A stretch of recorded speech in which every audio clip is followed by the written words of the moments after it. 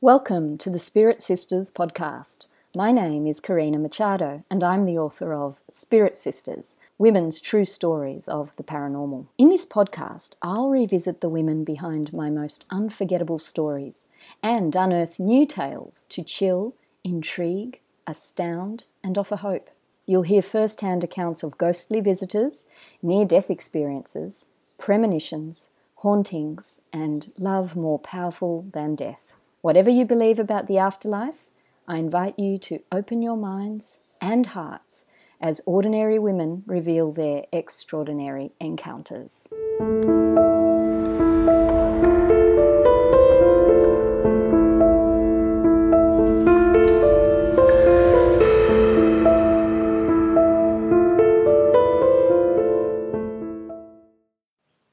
Hello everyone and welcome to the Spirit Sisters podcast. I have such a treat for you today.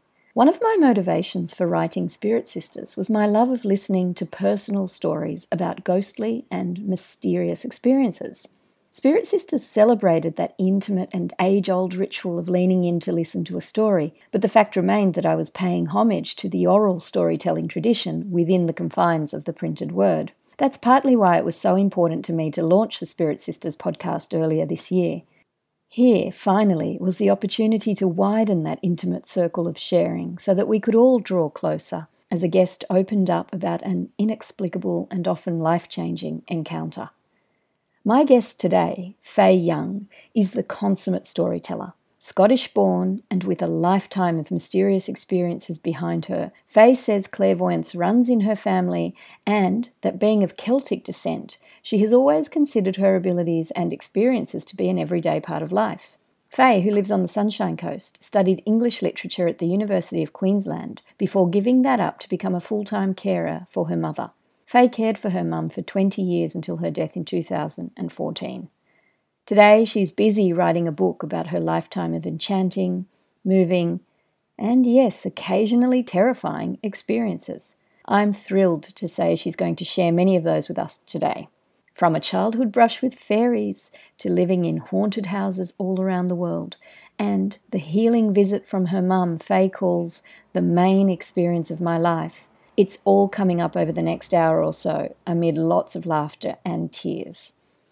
I hope you enjoy getting to know Faye as much as I have. And remember, if you love Spirit Sisters, please rate, review and subscribe to help spread the word.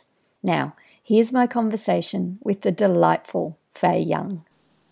Hello, Faye, and welcome to the Spirit Sisters podcast. Hello, nice to be here. It's so lovely to speak again, and this is great for us because we've corresponded a lot over email and we've spoken on the phone a few times, but What's happening? We've not met face to face, and now we are, thanks to technology. So good one. It is good. So, Faye, listeners of my other podcast, The Ghost Files, will know of your story. No doubt they'll remember it. It's quite memorable. So you shared an amazing ghost story with me in episode 7, I think it was, of The Ghost Files. So I'm going to ask you to tell that story again for anyone who hasn't heard it. But before we go into that, your experiences, because there are so many of them, let's please hear a little bit about you. Just briefly tell us about yourself and your life today. Yeah. Well, I was born in Scotland, obviously, with a very psychic family on both sides of my family, both my mother and father's. Came to Australia when I was about 31, 32, and I worked as a carer. I looked after my mother for many, many years. And I'm now retired and writing my book. Yes, I'm writing a book. Good one. Well, we'll talk more about that, and I can understand why you are writing a book. Having gotten to know you over the last few months, you have stories coming out of everywhere, Faye. I know. I try to take notes, and then it's too much, and I think, oh. So let's go back to Scotland, and when you were a little girl. What are your earliest memories of Scotland and your introduction to the spirit world? Well, my parents both meditated. I think that was unusual back then. I mean, this is 70 odd years ago. And they were meditating when I was born. So my mother used to meditate with me in her lap. And I've often wondered if that might have had an influence on me too.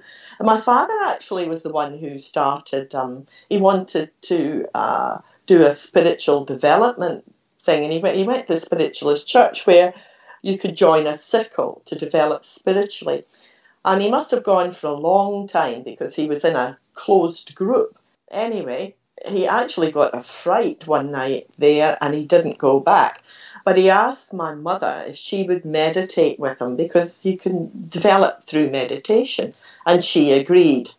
And so she started to develop and became a really, really good healer.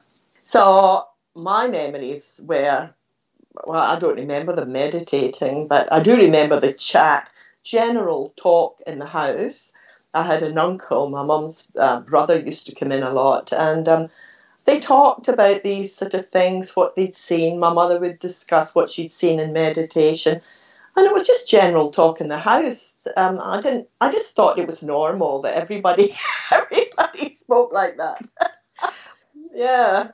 I didn't pay much attention to it, really. That is funny, Faye. And as you say, it is very, I mean, I would imagine that was indeed quite rare to have both parents meditating, going back 70 years to the time of your birth, or roughly the time of your birth. And before. It sounds extraordinary, yeah.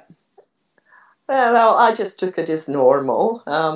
And so that's why there was no great fear, I suppose. It was just my mum used to talk about an auntie of hers, and she said, oh, she was really good. You could go and visit her, and, she would just, in general conversation, she could say, something like, oh, I see you've applied for a new job with so-and-so. Yeah, well, if I were you, I wouldn't take that job because there's a better one coming up. Just wait a week or two. And she said she just spoke like that. That was normal. Wow. I actually met a medium in Scotland and took my husband at the time to go and visit her. And she was the exact same. When we left, she said, we hadn't talked about ourselves or that we had 2 sons. And she said, yes, you better go now because your mother-in-law, who was babysitting, is wondering where you are. She's been left with the 2 boys. And she also said, that carpet that you've laid on your stairs, that was the stairs up to the bedroom, she said, you haven't put the rods on the stairs to hold them in place. And she said, so get back there and get it fixed because you are going to take a header down those stairs and really hurt yourself. And we left saying, how did she know he'd put a carpet on the stairs? It's things like that all the time. Oh, wow, Faye. It really is amazing. And there is a lovely story that you shared with me in one of our conversations about a fairy tree as well, which is quite lovely. It seems from our discussion it might be one of your earliest memories of spirit. That would be the earliest one. Okay. Yeah. When I was about 5, I'd say. And I used to play with my 2 cousins, and they were a bit younger. We'd be like 5, 4, 3, something like that. And we used to go up to, it was called the Dick Institute in Kilmarnock, which was a library, and it had bushes, all round it. And we used to go and play in there, and play at houses and things, and it was near where I lived. Anyway, one day we were in the bushes, and we came across a big oak tree with a huge trunk and had an opening to get in that looked like a doorway. And I said to my cousins, oh, look, it's a fairy tree. It's a house, a fairy's house. And the fairy has gone away on holiday and she's left the door open so we can play in here. And I said, she's magicked the furniture away so that we don't touch our furniture. So we went inside. I mean, there were 3 of us playing inside this tree trunk all day. There was even it was like stairs. There was another level higher up, like a bedroom. Anyway, we were in there all day, and it became dark. We were still in that tree, and we didn't even know it was dark, which I think back on now and think, it must have been, how could it have been light inside the tree and dark outside? But we eventually heard our parents. We always had to be home before it got dark, and we hadn't arrived, so they were really worried, and they were walking up and down the street looking for us. And so we ran out of the tree and away down the street, and my aunt and uncle took my two cousins, home. They're saying, "Where have you been?" And my father walked quietly up to me, and he took my hand and he said, "Where have you been all day?" And I said, "Oh, Dad, we've been playing in a fairy's house, and the fairy let us play in there." So he said, "Oh, okay." Anyway, in the morning, he took my hand again and he said, "Would you take me and show me this fairy's house? I'd really like to see it." And I said, "Yes," I was thrilled to bits. So we went back up there, and I ran into the bushes where the tree had been, and there was no tree there. And I ran up and down all over the place. I was really upset about it because I hated my father to think I'd lied to him and made it up. Yeah. In my house, my parents were very much sort of, well, you can do what you like as long as you don't lie, ever lie to us. That's the most important thing. Always be honest. So I was really worried that he thought, "Oh, she's making this up." But he took my hand and walked back down the road, and I said, "Dad, it really was there." And he said, "Oh, yes, don't worry, I believe you." And he did believe me. That's he had beautiful. a bit of Irish in him too. Yes, the Irish and their fairies. That is such a beautiful story. And I love that you've basically manifested my favourite childhood story, the Magic Faraway Tree. Like, it feels like you got to have a play in it, Faye. How fortunate. It was wonderful. Yeah, it sounds, I mean, you've transported us all there with that story. Thank you. So what part do you believe your Celtic spirituality, your Celtic heritage, I guess, play? What part does that play in everything that you've experienced and seen over the years? Well, I do think the Celts tend to have this running in family. It's not just mine. I think, there'll be a lot of other families who have this in the family. I mean, because I used to talk to friends. I mean, nobody ever seemed surprised about ghost stories or anything. I would say to one, "Oh, I saw this whatever one day." And I can remember one of the men saying to me, "Oh, I know how you feel. I was driving down the road the other night and I looked in my car mirror and there was an old lady sitting in the back seat." He said, "I nearly drove off the road." But he said, "When I got home, I talked to my parents about it and they brought photos out and they were saying, 'Is this her? Is this her?'" And he said it was I can't remember if it was his grandmother or great-grandmother, but he hadn't known her. And he said, "That's her. She was sitting in the back seat of my car." So, it was sort of just chatted about. It does run down families. I spoke to, actually, it was a guy who was a druid once. And I told him about my family, and he said, "You're the kind of person I'm looking for to join my group, because I can't be bothered with the normal person." He said, "Because nothing happens to them and they don't see anything. But," he said, "when it's in someone's family," he said, "I know I can develop that." So there you go. It is such a bit in the Scots and the Irish. Yes. Very much too. Yes, that word Faye, which is your name and the short version of your name and also your mother's. But the word Faye is it means, I heard today in a podcast, it means one with spirit. So to be one with this other realm, as you're implying in everything you've shared so far, it's like there is no separation between that world and ours for you. There's not. Yeah. I think it's only. I was at it was a spiritualist meeting where this really good psychic was. He was doing readings and he pointed me and my mother and Christopher, my son, out, and he said, "There is a very thin veil between you three and the next world." And that's how we've always felt, that they're just right there beside us all the time. It's not, They're not far away.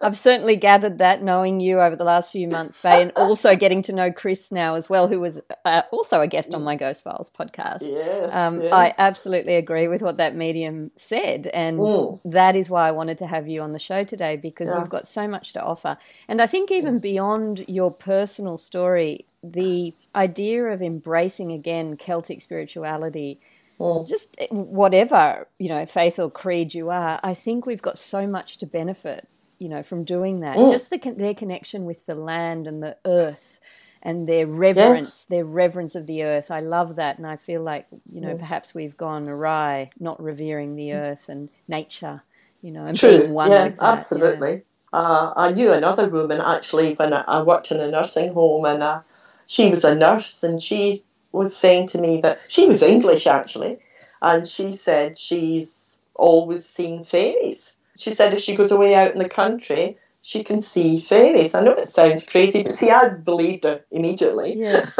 I had a cousin and he was an adult, and he told me that when he was a child, he used to play with the fairies in the garden, and he wasn't being silly or funny. He was deadly serious. Yeah. So, But I guess with that veil being thin, you can see pretty much everything, and a lot of what's out there is, or perhaps not a lot, but there are some things that are a little bit frightening to see, or very frightening to see. And I know, Faye, that you've experienced various levels of that. Going back to, there's one experience that you shared with me when you were very little, around 9 years old, at home, which was frightening. That was my first frightening experience. Not frightening, terrifying. I was absolutely terrified. I shared a room with my sister, and we slept in the same bed. And the room was an L shape, so I couldn't see round the corner from where my head was. I couldn't see round that corner into the part of the L. And well, as a child, I never wakened up through the night. I was always, sound asleep. My mother would have to come up and waken me in the morning. But this particular night, I wakened up. I don't know what the time was. It was very late. It was dark. There was no sound of cars or anything, so it must have been very late at night. Anyway, I lay there in my bed, and I was looking round the room, so I was awake. There was a street light outside my window, basically, on the street, that shone into the bedroom. So I could see, where we hung our clothes over a chair, for example, and, I was just lying looking round when I suddenly heard the most horrible laughter, and it was echoing in the room, and it was round this L, and I was terrified, and I became paralysed. I wasn't paralysed when I wakened up. I became paralysed, and I couldn't move. And my mother had told me if ever I had a bad experience or anything, to say the Lord's Prayer and to say, "Get thee behind me, Satan," and stuff like that. It sounds crazy. But I then said in my head, "Get thee behind me, Satan." And this thing was burst out laughing. And it was really evil laughter. And I thought, oh my God, it doesn't work. And I lay and I said the Lord's Prayer and it laughed harder. Didn't work. And I thought it was the devil. I actually believed 100% it was the devil.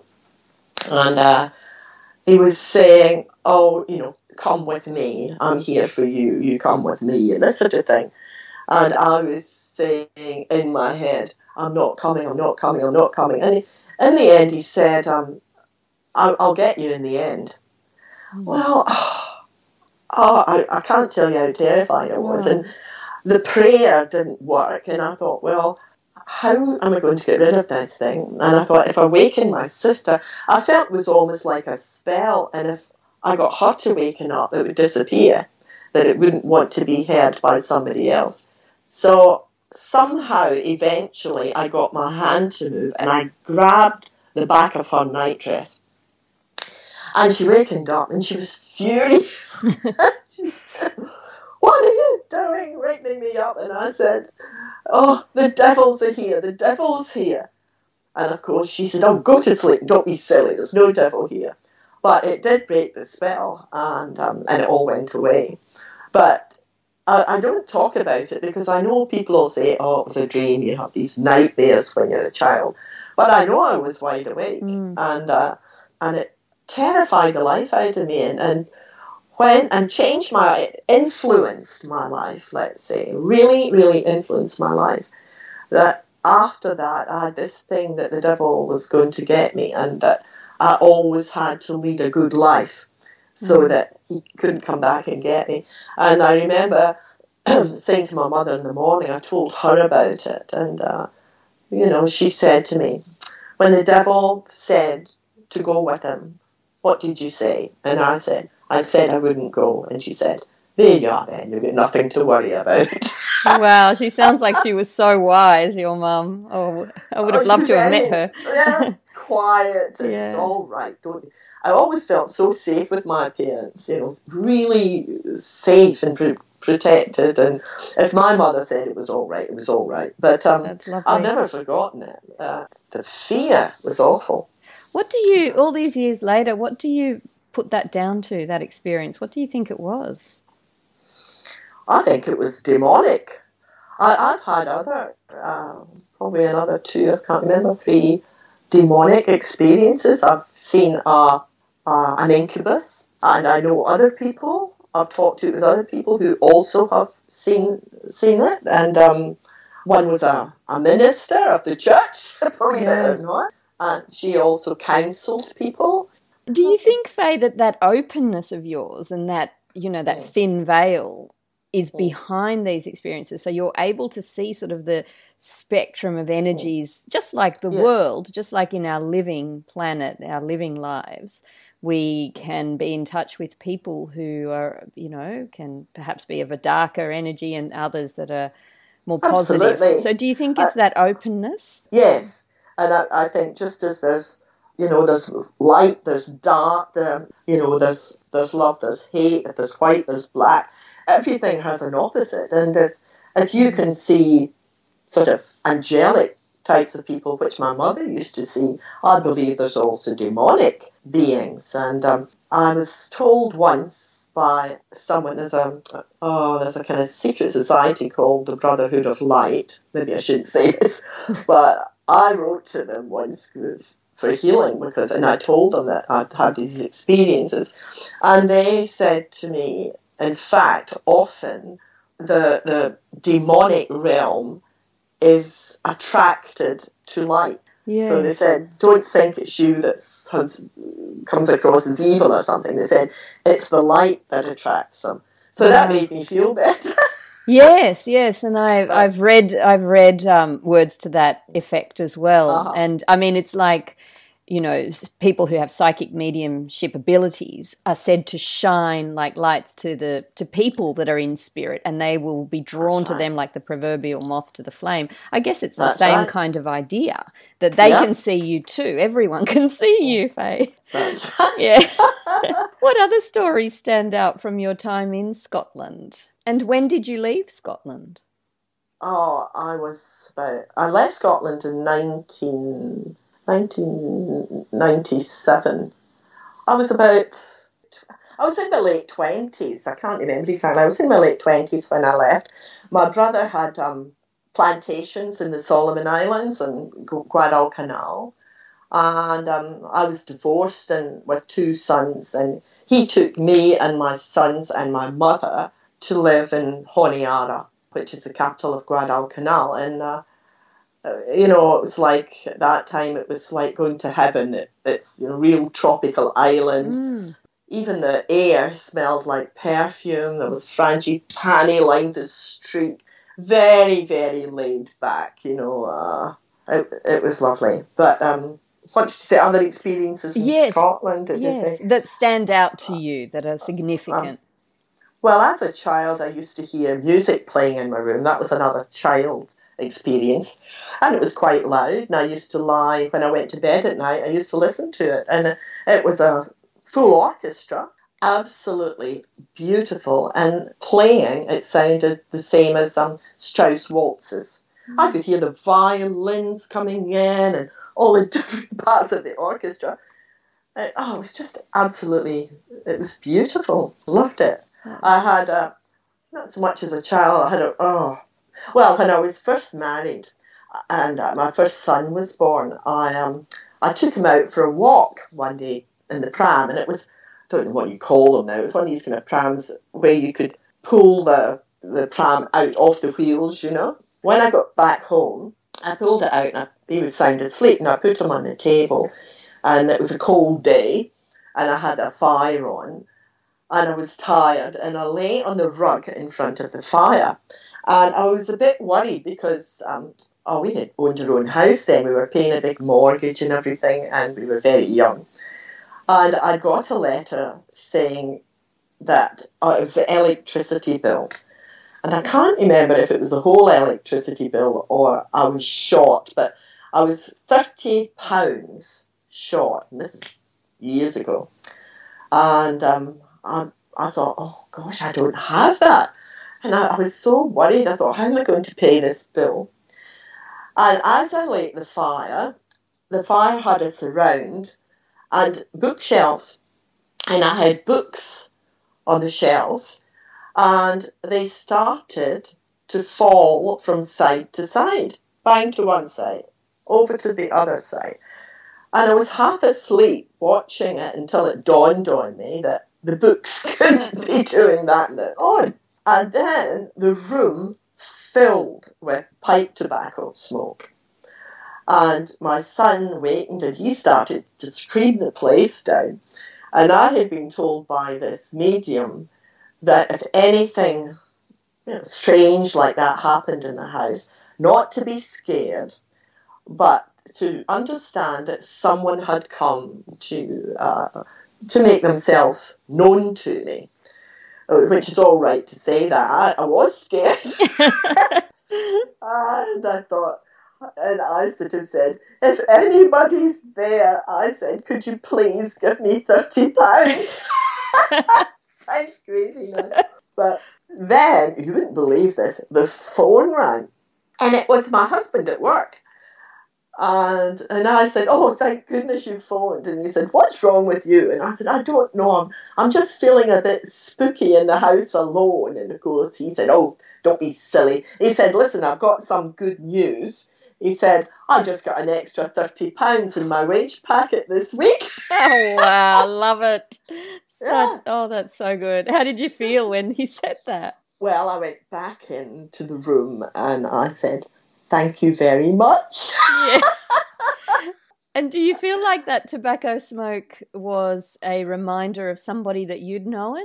Somebody my in your grandfather smoked a pipe. Yeah? I don't know if it was him. Okay. My father smoked a pipe too, but he wasn't dead at that point. Okay. But, everybody smoked then. Yes. But it was definitely pipe tobacco. And so I thought, oh, maybe it was my grandfather then. He was loaded. He had a lot of money, so £30 was nothing to him. Yeah. Good on you, Granddad. That's a good one. Oh, wow. That's great, Faye. And so I know that before you came to Australia, as you mentioned earlier, you lived in the Solomon Islands and you had quite an amazing experience in a house there. I sure did. I had one or two experiences. A short one. I went with some friends of mine. They went diving. That's where there was the Guadalcanal, Battle of Guadalcanal, actually. There was a lot of old tanks and all sorts of stuff there. And I went with some friends who were divers, and they went diving, and I decided to lie on the beach and sunbathe. And I was lying there, and I heard somebody walk up behind me, which was really weird because we were on a deserted beach. There was nobody there. But I heard someone, and I thought, oh, where did this person come from? And I pretended I was asleep because I thought, oh, just leave me alone. But he came up and said to me, well, hello there, in this American voice. And I didn't open my eyes. I thought, no, I'm going to pretend I'm sleeping. So I didn't move.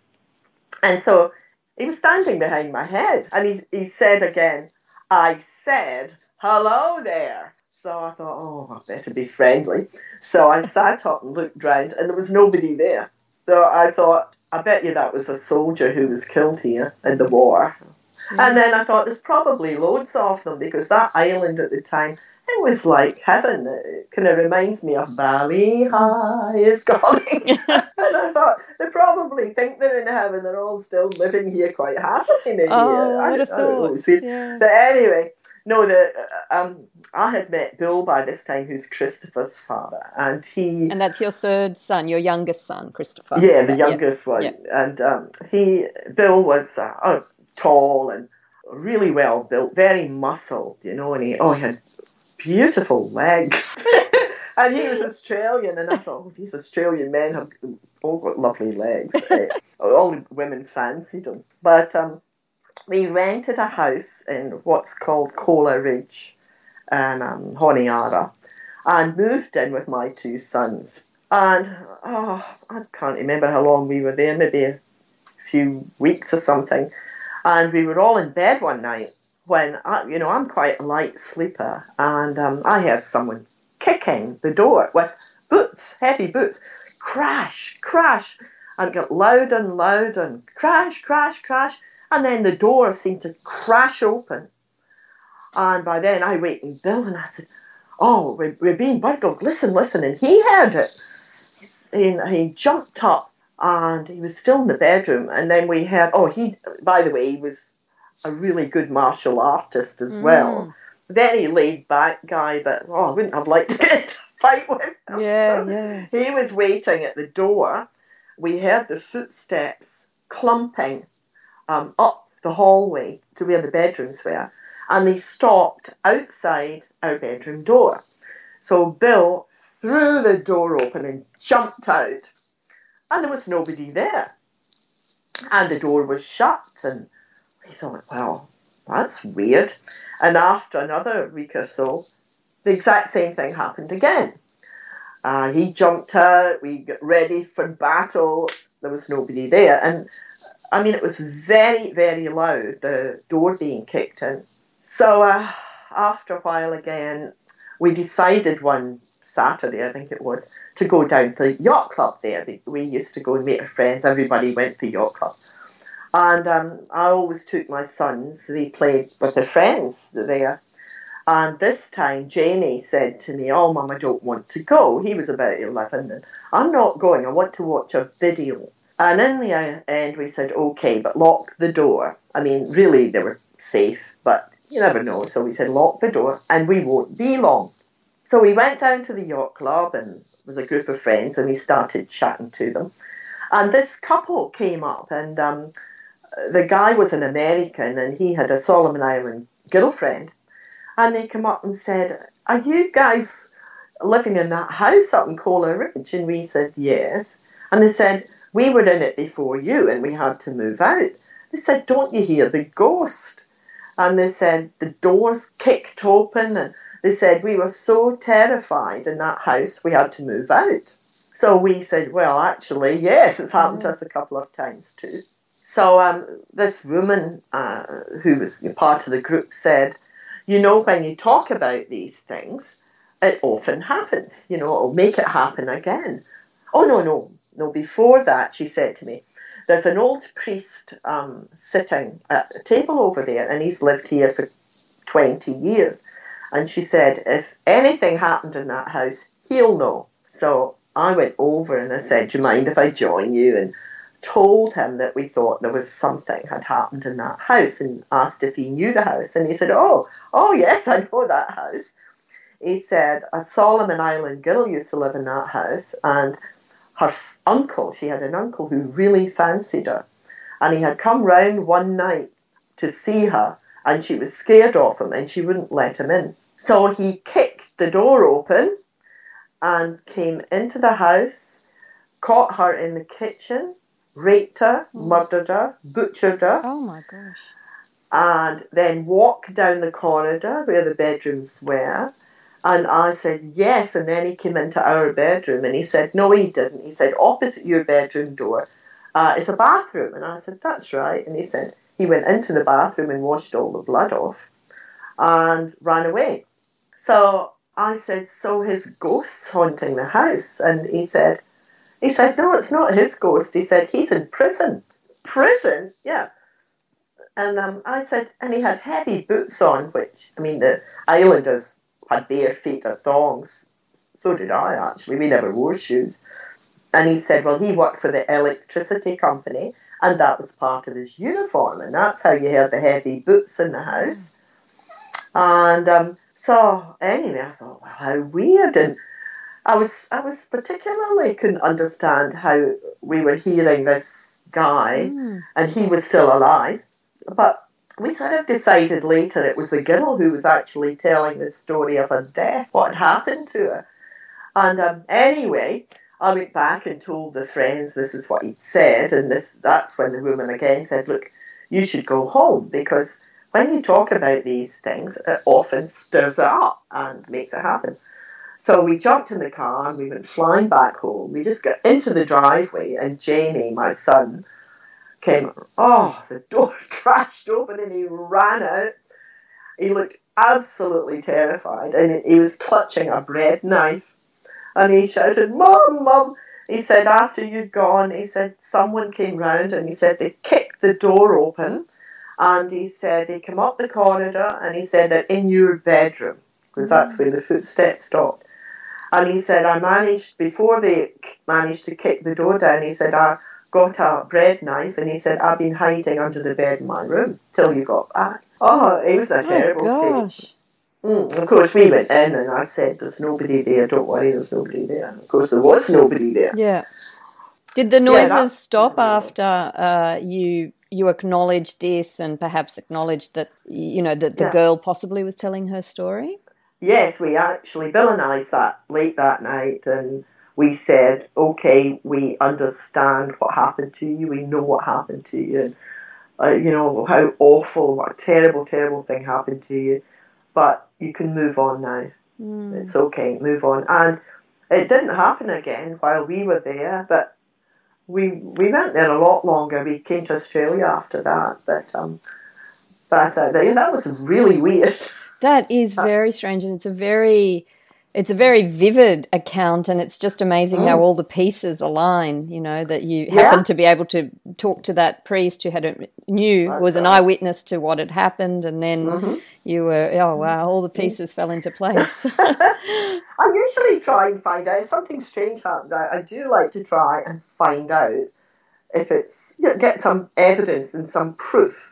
Yes. That, it's true, that it's just we're not making it up, you didn't dream it actually happened. And of course, Faye, that curiosity of yours and that seeking confirmation is also a hallmark of the story that you told me on the Ghost Files podcast, that you were able to then find out the identity of the apparition that you'd seen. Before we go into that, so just so that I can get the chronology straight, so you were in the Solomon Islands, then you moved to Australia. I know at one point, perhaps later down the track, you lived in England for a while in a cottage? No, that was before. Oh, that was before. That was before I went to the Solomon Islands, before I was in Australia. Okay. Yeah, when I had Jamie and Robbie, who actually it was just before we moved to the Solomon Islands, and they were, I don't know, they would have been about 5 and 7, around that sort of age. You picked up on somebody in your home there as well, but a much more benevolent spirit. Yeah, and it's usually connected to a house for me. My sister and husband and her family had all moved to England, to this little village, and my mother and father moved there. So I went there and rented. Oh, it was absolutely beautiful. It was a woman who had a huge mansion house, and it had adjoined to it was another house which had been servants' quarters at one time. And it was the loveliest cottage. I just loved it, and it had upstairs, and it had a lovely atmosphere. What was the village, Faye? Potto, it was called. So, Potto? How do you spell that? Potty. It sounds potty. Potto. Okay. That's like G-O. Potto. Okay. I'm going to look it up later. Okay. You can, it's on the internet. Yeah. You can look up. The house was called Potto Hall. Potto Hall. Okay, great. Hall. I'll see if there's anything. I'd like to see a picture of the beautiful manor There house. is. Yeah. I looked it up because I got the picture and I put it in my book, but since I had the problems with my computer, it disappeared. Oh. But I will try and put it back on. It's, you can see, well, on the photo that I put on, you can see the main hall, and you can see at the back the house that was adjoined as servants' quarters. Where you lived. And Yeah. there was also a house at the end of the driveway. That was where the gardener, it was a beautiful cottage Sounds too, gorgeous. gardener and his wife lived. Anyway, when we first moved there, the boys, I gave them this bedroom at the front of the house, and it had one of these, the slanted ceiling, the roof came down, and a window that went right down to the floor. Oh, I just loved that room. Anyway, that was the boys' room. They had twin beds in there, and but when I used to go up the stairs to the bedrooms, I used to see a man just as he closed the door into that bedroom. He was young when I saw him, and he had black hair, and he wore a black leather jacket.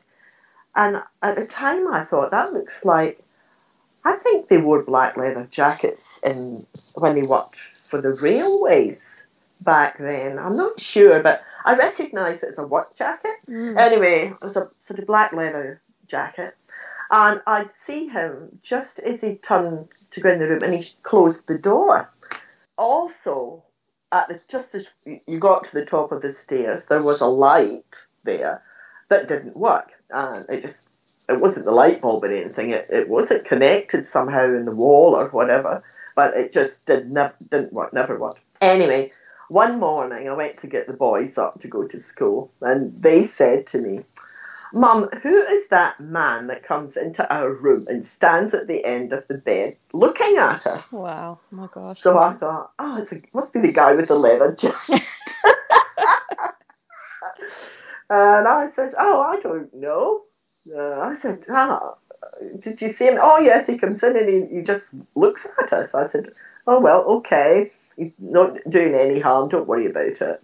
And then I don't know if this was him, and I don't think it would be, because the place had the loveliest atmosphere. But my sister came round one day, and we were sitting in the kitchen, and she was saying to me, she was talking about my father's mother. And she said, she was a very strong woman, when she had a big family. She, kept everyone under control and this sort of thing. My sister was actually only about 3 years old when she died, so I don't know how she knew all this. But anyway, she was saying that. And I had this, it was a spice rack nailed to the wall, I might add, with spices in it. And she said, she was a very strong woman, and this spice rack flew off the wall right across the room and hit the opposite wall and fell to the floor.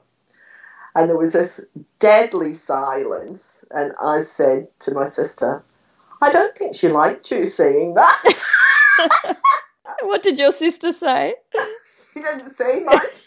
She just sat. And then you put the kettle on after that.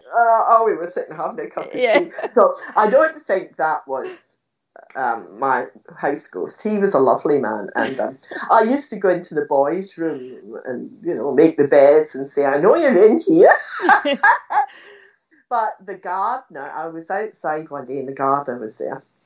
And I went up and I said, can you tell me, who lived in that cottage before us? Was there anybody special? And he said, there was a man who lived there called Mr. Strickland. And he said he was very famous. He was well known, he said, because that was his bedroom up there, he said, pointing to the correct bedroom. And he said, he died. He didn't die until he was 103. And he said that was his room up there. And he said, he was a lovely man. I said, thank you. So I used to go in when I made the boys' beds in the morning. I used to say, good morning, Mr. Strickland. How are you today? And I'd say, isn't this a lovely room? You must have loved living in this room. And I used to chat on nonsense. And then when we left that house, and this is when, we were about due to go to Solomon Islands, I was walking down, we're just sort of checking there was nothing left in the rooms, that sort of thing. And I was walking down the stairs to the front door, and Jamie and Robbie were walking behind me. And I said, oh, we better say goodbye to Mr. Strickland. So we all waved and said, bye, Mr. Strickland, and thank you so much for letting us live here. And we said, we just loved it here, but you've got the house all back to yourself now. And the light went on at the top of the stairs. We just stared at it, and I said to Robbie, who was the last in the queue, I said, Robbie, switch the light off. I mean, I was only in my 20s then, too. Yeah. And he switched the light off, and it went back on. So he switched it off, and it went back on. And I sort of let out a howl. I went, oh! And I ran down the stairs, and the boys were running behind me, and we were virtually fighting each other to go out the front door. I mean, I'm really embarrassed to say that I fought my sons to get out first.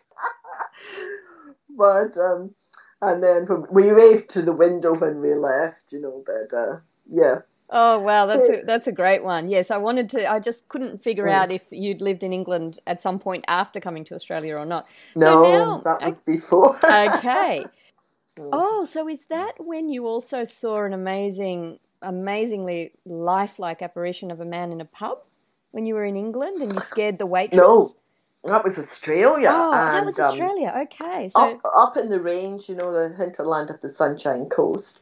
And there still is, I think, a restaurant there, but it's changed hands a few times since then. I mean, this is over 20 years ago, a bit more. And I went with a friend to a restaurant near Mullaney, actually, up in the Sunshine Coast. And we went in and had dinner. After a while, I saw a man. He opened the front door and he came in. He had a little white dog with him, like a white Scottish Terrier, it looked like to me. And it wasn't on a lead or anything. It ran after him, it was walked at his heel. And he came in and he stood, there was a sort of counter where you paid your bill sort of thing, and he hung around there for a bit and stood, and I thought, he's waiting and someone either showing him to a table or something. But I thought it was odd he had a dog with him in a restaurant, but anyway. Yes, I think that's what made me think it was in England. Yeah. It was here. It was strange. And after a while, he clearly decided nobody was going to serve him. So there were swing doors into the kitchen. So he went in there with the dog and he disappeared in there. And just a minute after that, the waitress came up and, said, do you want anything else or something? And I said, didn't you see that man come in? He was clearly looking for someone to serve him. And I said, he stood there for ages. And he's gone into the kitchen now. And she said, I didn't see him. She said, well, what did he look like? And I described this man. He had dark hair. I would have said in his late 30s, probably. And I said he had a nice build. And I said he had a little white Scotty dog, a white terrier. And she let out a scream.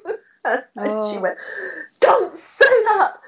And I didn't know what she was talking about. I mean, it was totally real to me. And I said, what's wrong?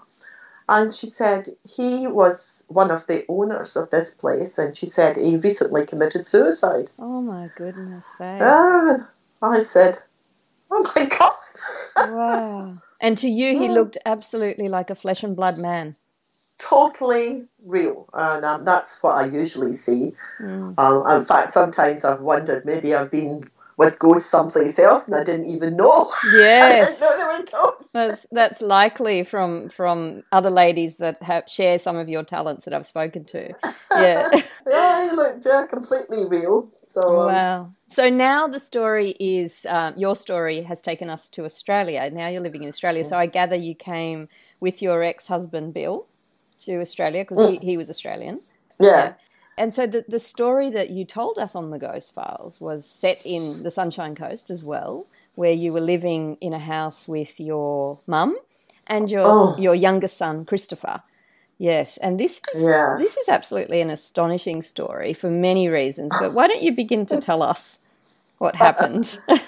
There were a lot of things happened in that house. Before that, when I lived in a house in Ipswich, actually, and it had an old lady in there that used to stroke my hair. And one of the neighbours told me, I said, who lived in that house? And he said, oh, it's an old lady and she loved children. She used to stroke their hair. That just by the way. By the way, yes, another one of your friends. This place up in the hinterland. It was a Queenslander, and it was sat in about an acre. There were loads of things that happened there. I can't think when we first moved in. Well, I think the first thing I saw was a woman I thought was my mother. I was in the kitchen one morning making toast and a cup of coffee, and I was really sort of looking down at that. But you know how you can look down and you still see someone coming towards you? Yeah. And I saw a person I thought was my mother with a long, could have been a long dress, it could have been a long night dress, but it was a light white colour. And she was coming down the corridor to the kitchen, and I thought, oh, it's my mum. Well, I better make her some toast as well. And she came up to where I was and started to come round, like, round the bench into the kitchen where I was. And that's when I actually looked directly at her, and there was nobody there. She'd vanished. And then a while later, Christopher, well, my bedroom was off the dining room, and Christopher was sitting there doing homework one night. And he came through and he looked in the door into the lounge. I was watching TV. And he said, oh, you are in here watching TV? And I said, yes. And he said, well, who's that woman in the long white dress that's in your bedroom then? Oh, no. But a lot of weird things. I walked into my wardrobe one year, and a walk-in wardrobe, and this wind, there was no windows in it or anything, it was in the middle of the house, blew right past me and out the door.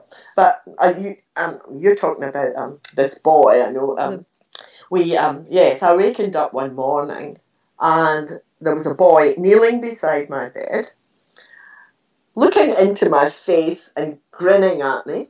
And he was a nice looking boy, and he had black curly hair, and I thought he's about 15 or 16 years old. I could only sort of see him to the shoulders, and I know you said before, what was he wearing? It must just have been a t-shirt or something, nothing outstanding. Mm-hmm. And I couldn't see his legs or anything. But because he was grinning, it kind of spooked me. I mean, I suppose it's odd to open your eyes and see somebody in your face grinning at you. Yes. It gave me a fright. And I jumped out of bed and I said, oh, don't grin at me, don't grin at me, it's spooky. And I had put my hand sort of over my eyes, and when I looked back, he'd gone. So, about a week later, my mother got out of bed, and she came through and she said to me, I had a really strange experience this morning. And she said, I opened my eyes and there was a boy kneeling beside my bed. Amazing. And I said, was he grinning at you? And she said, no, he was just looking at me. And then, I don't know, a couple of weeks later, Christopher came through, same story. He said, there was a boy kneeling beside my bed when I opened my eyes this morning. And I said, must be the same boy. I mean, all the descriptions were of this same boy. Anyway, yeah, I'd forgotten Christopher saw him another day. I was watching TV in the lounge, and Christopher came through and he said, oh, don't look now, Mum, he said, but there's that boy lying on the couch watching the TV. And he doesn't remember saying this, but I do specifically. He said, oh, he just pulled his legs up and tucked his feet underneath him. Anyway. He was getting comfortable. He enjoyed your company, all of you, yeah. He absolutely did, and I think that's why he was there, and he decided to show himself to us, that he wanted to be accepted in the family. And I think probably because Christopher was there, he thought, he's a friend. Yes. How old was Christopher at the time? Late teens. This boy was 16, so Christopher could have been 17, 18, something like that. Anyway, It is astonishing to think you, all three of you, saw the same apparition. I mean, I don't obviously know exactly how rare it is, but anecdotally speaking, at least, it would be quite rare for that to happen, Well, I think. I can tell you, my parents had a hotel in Scotland which was really haunted, really, really haunted. And there was probably 6 of us sitting in the lounge room, and there was a glass door, and the front door opened and a man came in. It was that frosted glass. Man came in the front door, which was locked, by the way. The whole place had been locked up. Walked past the frosted door, went way up the stairs and into a bedroom up there. And my brother and my father said, "Who is that?" Followed him up there. And he went into a bedroom and shut the door, and they went in, and there was nobody. Oh, my goodness. So you all saw him? We all saw, 6 of us. So, I mean, it's just quite normal, quite common, Quite really. normal, yeah. So then, yes, the boy then, this woman came round. I didn't know it. She came round to visit me. And anyway, I told her about what had happened with this boy in the house. And what a coincidence, she said, I could maybe find out who he was because I married into the family that used to own this place. And she said, originally it was a farm. And she said, it's been subdivided, She said, it used to be a farm. And she said, oh, I'll go and ask the family if they know who the boy could be. So I didn't see her again. It must have been a good couple of weeks later. I was at the post office. And she was there, and she came up and said, "Oh, I've been meaning to come and see you." She said, "I know who the boy was." And she told me his name, which I better not say. Yeah. But she told me his name. And she said he invited school friends there. She said it was when it was a farm. And he invited school friends there to play one weekend. And they were taking turns driving the tractor. And I'm guessing maybe he was shown off or something, but he had driven quickly across the field. There was a great big ditch. He rolled the tractor and he was killed. And looked like the boy, and he was 16. So I've no doubt that's who it was. Yeah. So. And it sounds almost like, so when you first begin to describe the story, how you saw him so close to your face, grinning, it really sounds almost like a prank, like a teenage prank. Teenagers are always pulling pranks on each other. You're the only one that saw him smiling or grinning, as you say. Yeah. I was the only one. I think actually he was being friendly. Yeah. I really do. Yeah. I mean, Christopher had a night with somebody blowing in his face and somebody pulled all the covers off his bed. Now he's saying maybe it was him. I don't know. I had another son who brought his girlfriend to stay the night once, and I put her in this middle room. And when she got up in the morning, she said, "I'm never ever coming back here again." And I said, "What's wrong?" And she said, "Somebody pulled the blankets off the bed and then tried to pull me out of bed by my feet." She didn't come back. I had an ensuite that I'd try and go to the toilet through the night, and it would be locked. And you could only lock it from the inside, and I would have to get Christopher to climb in the window in the morning and unlock it. I never locked through the day or anything. Oh, how annoying. Oh, my goodness. It was really scary. That scared me a bit. I thought, who's in there? Yes. Constant things. Yeah. And so, Faye, obviously you've just got a wealth of stories, but one story that particularly stands out to me as well is quite a beautiful experience with your mum's spirit. So your mum passed away, she was 98, and was it 2014 that she passed away? Yeah, that's right. Yeah. And tell us a little bit, before you tell us the story of how you met her in spirit, please do share a little bit about your mum, who you've touched on earlier, had some amazing healing gifts, which appear to have been passed down to Chris now. Yeah, she used to see people, and she used to say that maybe they were angels or something. And I told you she developed healing too. She was a really good healer.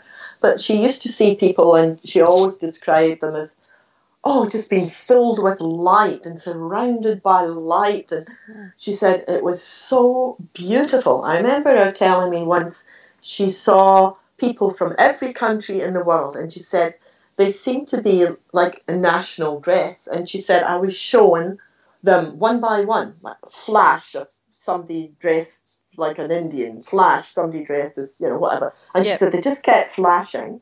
And in all this light, actually, I can tell you a really strange thing about my mum. When she had eventually got Alzheimer's, which that's another story. Yes. But I took her out for a walk one day before lunch, and there was a park bench amongst trees, and I took her there, and we sat and looked around, and I was chatting to her. Now, my mum at that stage was just talking absolute nonsense. She didn't know who I was, and suddenly she turned to me and she started talking about Jesus. This is the weirdest thing. And said, when I'm gone, always remember to pray to Jesus. He'll always save you. And she gave me this lecture for 20 minutes. Gosh. And I had to stop it because I had to take her in for her lunch. Absolutely clearly, it was as if she had been taken over by her higher self and could talk to me again normally. And after she'd done it, she went back to being just talking nonsense. Faye, that's really amazing. So she was not lucid, and then suddenly she was so lucid for about 20 minutes. That's extraordinary. Yeah. Was that shortly before she passed away? No. Okay. No, that would be a couple of years before or something. And but she, what's I going to say? Yeah, well, I went to visit my son in New Guinea. When I was away, no wonder there's a royal commission. My mother, who was walking around when I left, was dying when I got back, and I was so angry. This is what got me through her death, that I was so furiously angry about what happened to her, that she'd become ill. She got worse and worse and worse. They told me in the nursing home that she'd had a bit of a cold, but she was fine. I had her immediately taken into hospital. And she had double pneumonia, a collapsed lung. Her organs were failing. She had sepsis, and she must have been in a lot of pain and so ill. And yet they were dragging her out of bed, dressing her and leaving her to sit in a chair all day. And the morning when I knew she was dying, I got back and she was in bed, and I had a big quilt I bought for her. They'd taken it off the bed. She had a sheet over her and a thin cotton blanket, and they'd put a thin cotton nightdress on her with no sleeves, and it was winter. It was freezing. I was fuming, and I went away down to the office, and I said, what on earth is going on here? Actually, a girl told me weeks later that they had been told by management, I won't say any more of that, to neglect my mother so she would die while I was gone and I wouldn't cause a fuss about it. Things that happened. That's anyway, appalling. Yes, so I had her taken into hospital. And I sat with her for 14 hours. She died at about 4:30. But at 4 o'clock, there'd be no great change in her, and I was just freezing. I had gone to work, and I had a little sleeveless top on and a pair of shorts, and I said to one of the nurses, look, I have to go. I live near the hospital. I said, I won't be long. I just have to go and get some warm clothes. I said, there's been no change in her. And they said, okay. And I went and got into my car. And it wouldn't start. I had no problems with it before.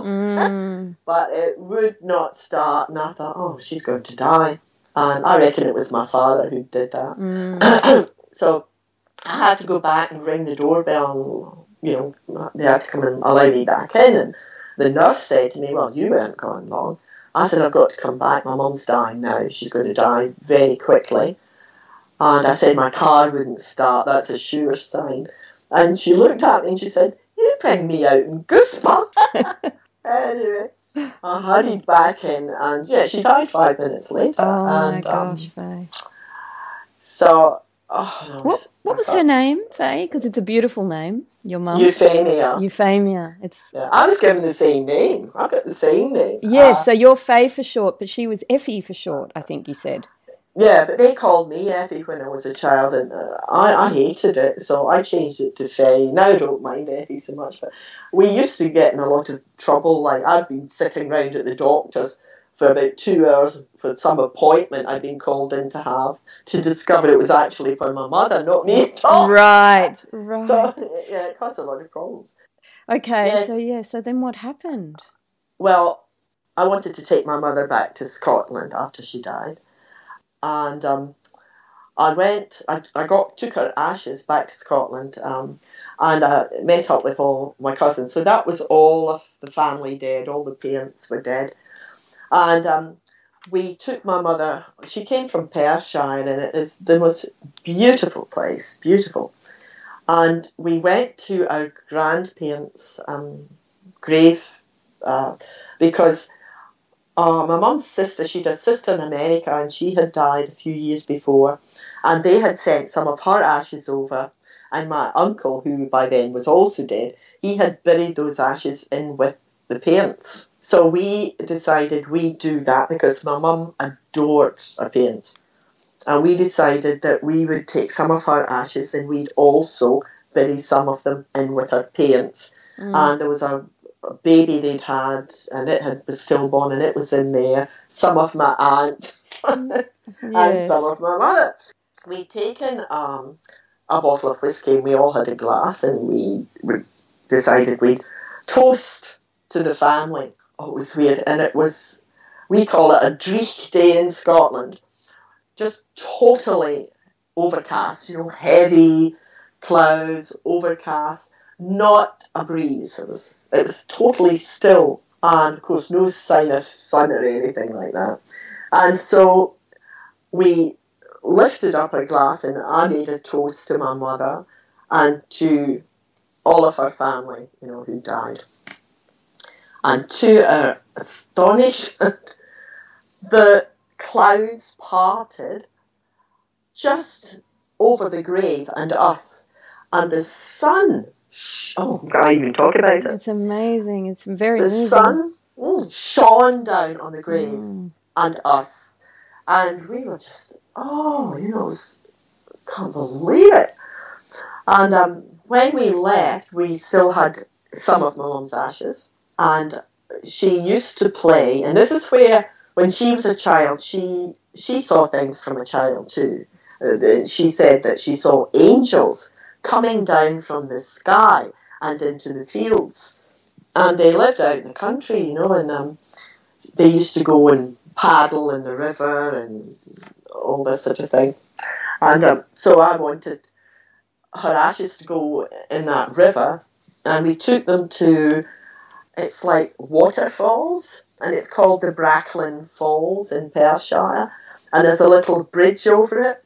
So we all went to the bridge, and my cousin Tom said, look, do you want me to empty your mum's ashes out? And I said, yeah, you do it, Tom.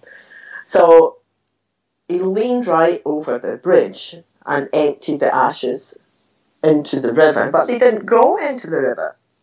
Instead, they rose up, and right up above our heads, just to stop there, and then slowly went down, not in the river, above it, still in the air, just slowly went way down the river and out of sight.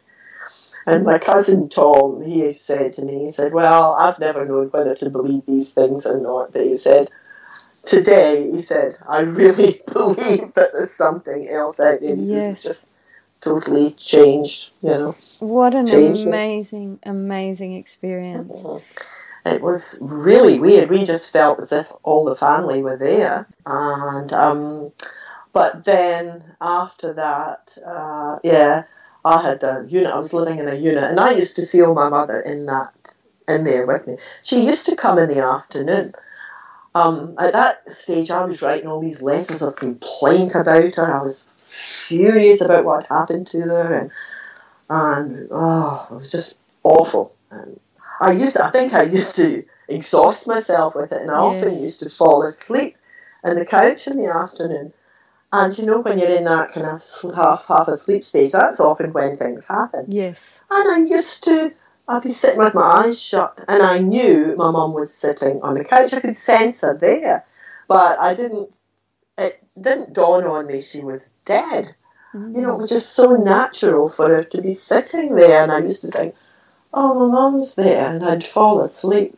Sometimes I thought, oh, she's in the kitchen making a cup of tea. I better waken up.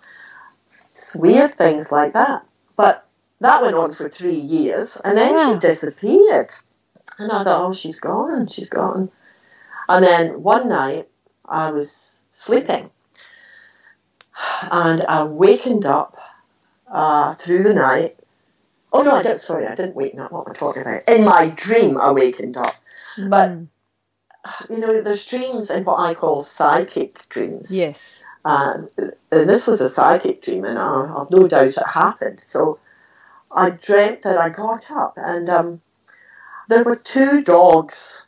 Weird, I don't know what this has to do with it. There were 2 dogs lying behind my bedroom door, and they were kind of talking to themselves, kind of, how they kind of growly, like that. And I thought, what on earth? What dogs are those? I couldn't make them out because it was dark, and I thought, I wonder what dogs they are. Anyway, I opened the bedroom door, and I went out into the lounge, and there was my mother.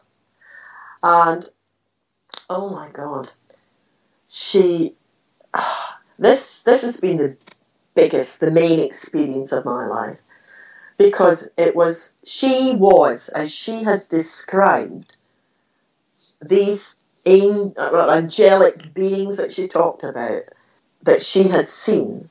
She was one of them. And it was as if she had what I call fissures in her body, like there was splits. Her body was filled with light, and it was coming out of those fissures and beaming out all round her. Great beams of light. And she came up and she put her arms round me, and the love, I can't even talk about it now. Never felt anything like it. And it was her last farewell to me. And then I wakened up, and it was so real. But it was just amazing. I was so pleased to see her as that light being, this light being that she had talked about so much. And I'll never ever get over that experience. It's beautiful, Faye. It was really good. But I've never felt her since. I've never seen her since. In fact, it's Christopher, would you believe, who apparently we've been told she's visiting him and helping him. And I've been told my father's around me a lot. And I came home one night, I'd seen this medium who said, your father's with you a lot. And I said, is he? No, I didn't know. And I came into the house and sat on the couch, and the TV went on, and I said, okay. And then the channel changed. Oh. And I said, so it is you.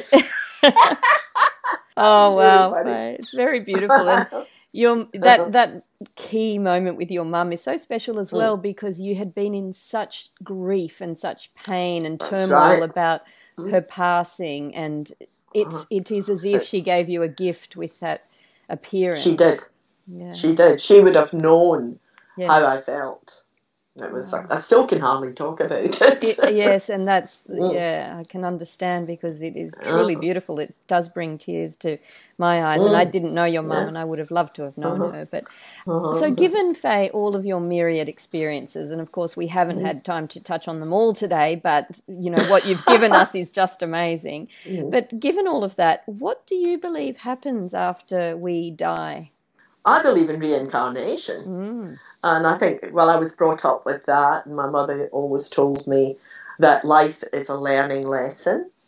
We're here to learn, we're here to spiritually develop, and that's what I believe in. And I think we can be reincarnated, not only on Earth. I think we can be reincarnated in other planets. And I mean, my mind's way out there now with a lot of things, and I think we keep coming back to learn more and more and more, and it is a sort of spiritual development. Yes. And do you have any thoughts on why some of us, like you, can see spirits looking as flesh and blood, as people, as people, and others might just have a mere sense of something? I don't know if it's maybe they're younger spirits, maybe it's older spirits that see more things. Yeah, it's really difficult. But I think a lot of people don't open themselves to it. Yes. I've also, I've got a friend. He's he's an academic. He's gold medals for him. He's genius. I say to him, talk to him about these things, and he poo-poos me all the time. Oh, rubbish, he said. But he said, I have a scientific brain. And he said, I can't accept anything like that. And he does literally close himself off. Yes. I said, well, when you die, I said, I'm going to be interested to, I'd love to see your reaction when you discover you're completely wrong. Yeah, you're still alive. I don't really know. I don't know why. I do think people close themselves down. I think people are afraid too. I think there are people who are frightened. And so they just close themselves off.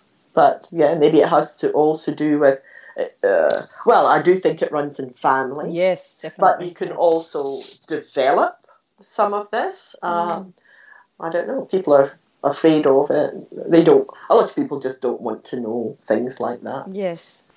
And would you say, Faye, is there one sort of overarching message behind all of your experiences? I'm just wondering what you would like our listeners to take away from our conversation today. Yes. Be good. Be kind. Be compassionate. That's beautiful. Well, there's not much more to add to that. That is, it seems simple, but if we could only live in that way, how different things would be.